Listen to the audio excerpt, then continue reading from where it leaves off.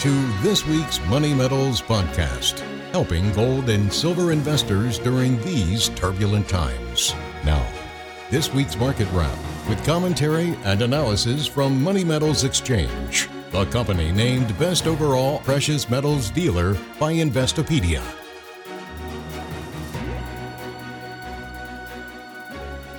Welcome to this week's Market Wrap podcast. I'm Mike Leeson. As global elites met in Davos this week to discuss their latest plans for a great reset, ordinary investors are hoping for a great rebound in their portfolios. The stock market did finally bounce after suffering several consecutive weeks of losses. Whether it's just a short-lived relief rally or the start of something bigger remains to be seen. The U.S. dollar index may also be gearing up for a run, but to the downside. After moving higher against foreign currencies for most of the year, the dollar is now declining for a second consecutive week. Dollar weakness helps support a modest rise in gold and silver prices. As of this Friday recording, the gold market shows a weekly gain of 0.5% to trade at $1,862 an ounce. Silver, meanwhile, is up 1.9% for the week to bring spot prices to $22.38 per ounce. Platinum prices are down slightly now to trade at $963, off 0.6% for the week.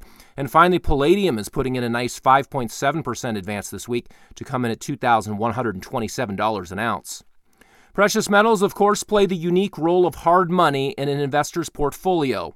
They offer the kind of security that no paper or digital assets can ever provide. Whereas fiat currencies steadily and sometimes rapidly depreciate, gold and silver retain value over time. And whereas cryptocurrencies are prone to being pumped and dumped while carrying all the risks inherent in digital transactions, physical bullion is an inherently off-the-grid asset. But central bankers and politicians around the world like the idea of marrying fiat currency with the digital blockchain. Many of them gathered this week in Davos for the World Economic Forum's annual meeting. Among the items on their agenda was central bank digital currencies.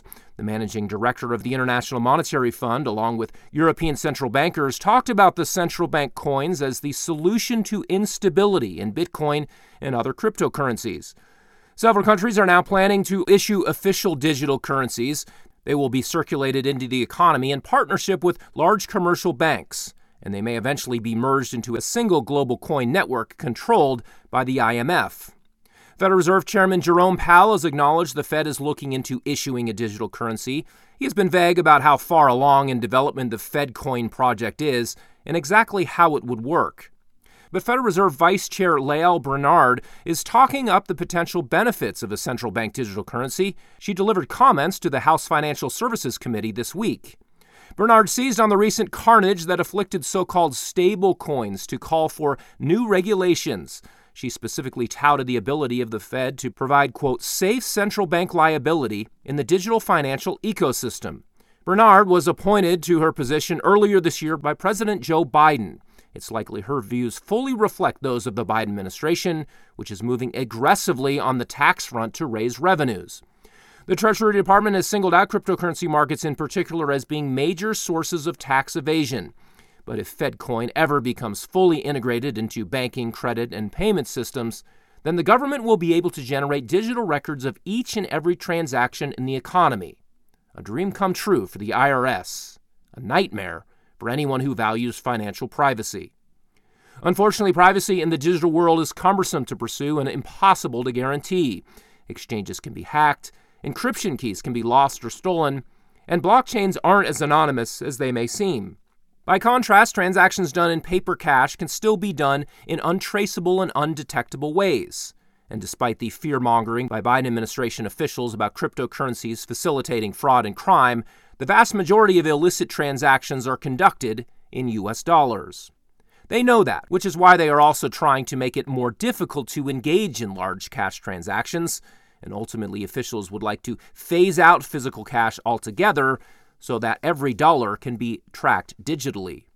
Systems for tracking every individual's social credit and carbon footprint might become part of the currency reset. A presenter at the World Economic Forum's meeting this week actually suggested that. Those who are eager to integrate surveillance technologies into the monetary system have no use for gold and silver. Metals are barbarous relics to them. But to individuals who value their privacy as well as retaining their purchasing power, physical precious metals will never become obsolete as money. Well, that will do it for this week. Be sure to check back next Friday for our next weekly Market Wrap podcast. Until then, this has been Mike Gleason with Money Metals Exchange. Thanks for listening, and have a great Memorial Day weekend, everybody. Thank you for joining us for this week's Money Metals podcast. Be sure to come back next week. And don't forget to subscribe to our podcast through iTunes.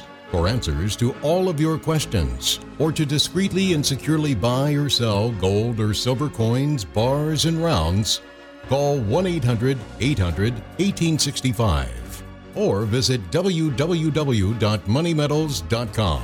Our knowledgeable and no-pressure specialists are standing by to answer your call during business hours, Monday through Saturday.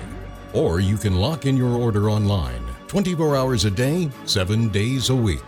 Again, visit us at www.moneymetals.com or call 1-800-800-1865.